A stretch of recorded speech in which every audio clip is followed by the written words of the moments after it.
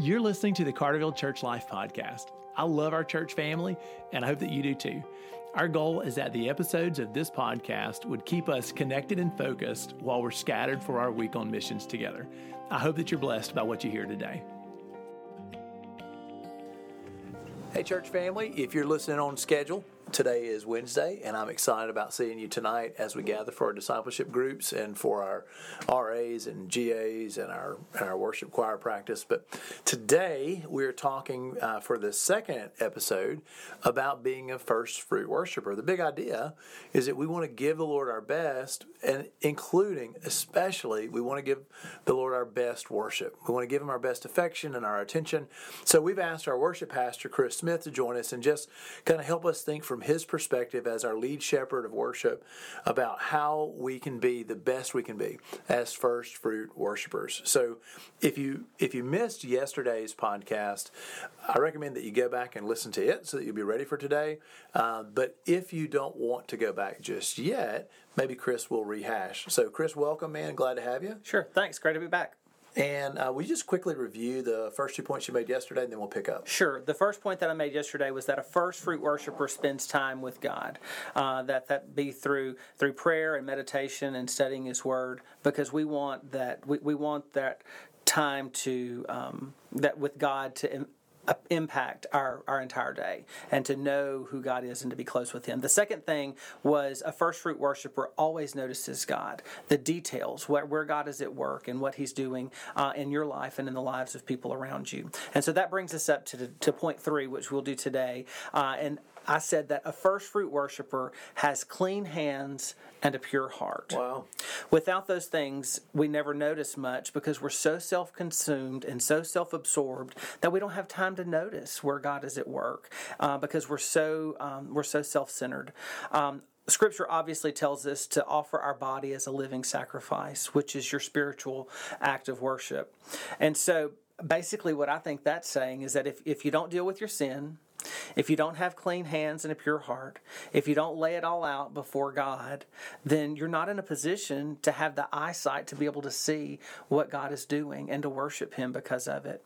And so we don't want the distractions around us to be such that that we're blinded by those things. So we want to open ourselves up and have open ourselves up as a clean offering to the Lord so that we can worship unashamedly. Okay, so here's a fantastic question for the whole church family. Like, let's be honest. I want to have clean hands and a pure heart. I want the Lord to search me and show me the error of my ways.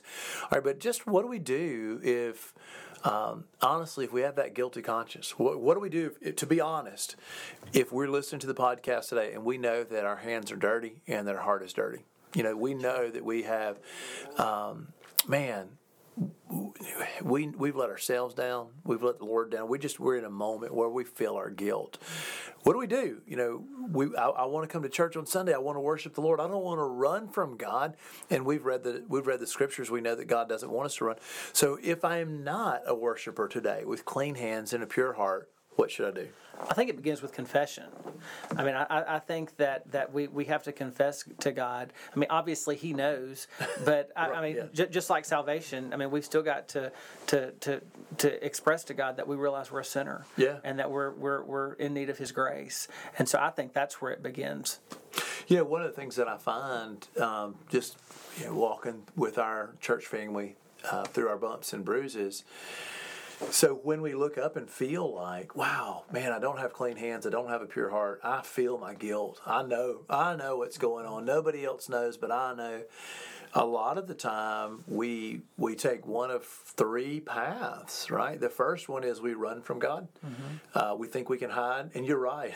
You can't hide from God. I'm teaching our RA boys the story of Jonah, and we're just talking about, I mean, it's kind of fun in a room full of church boys to talk about this prophet trying to run from God, and you cannot run from God. So a lot of times we'll try to run from God, and we'll tune Him out, and maybe we really cannot run from Him, but we can plug our ears, we can pretend we don't hear Him, and we just are resolute in our sin. We basically just tell God, I'm not going to repent of this. I love my sin more right now than I love obedience to your character. I'm not going to stop.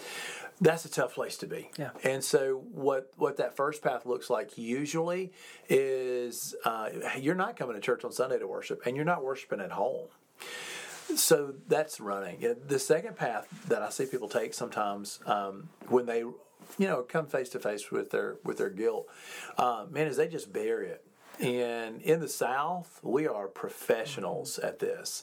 So, and this is where we get all of our angst against hypocrisy, because we've been this person, and we're surrounded by people who are in this spot where instead of dealing with your sin, you're just going to keep living in it, but you're going to pretend you're not. Yeah. And so you're going to show up on Sunday for church, and maybe you're walking, through the rituals of Christianity, or maybe you're a legalist right now, or a pretty self-righteous person, but wow, you're not fresh on the inside. And your worship shows it, your attitude shows it, but you're determined that you're not going to stop and repent of the sin to the Lord or to somebody that you trust in the church. And so here's a person who comes to church, pretends to worship, and you know what? They might even outwardly be killing it. I mean, hands are raised, top of their lungs.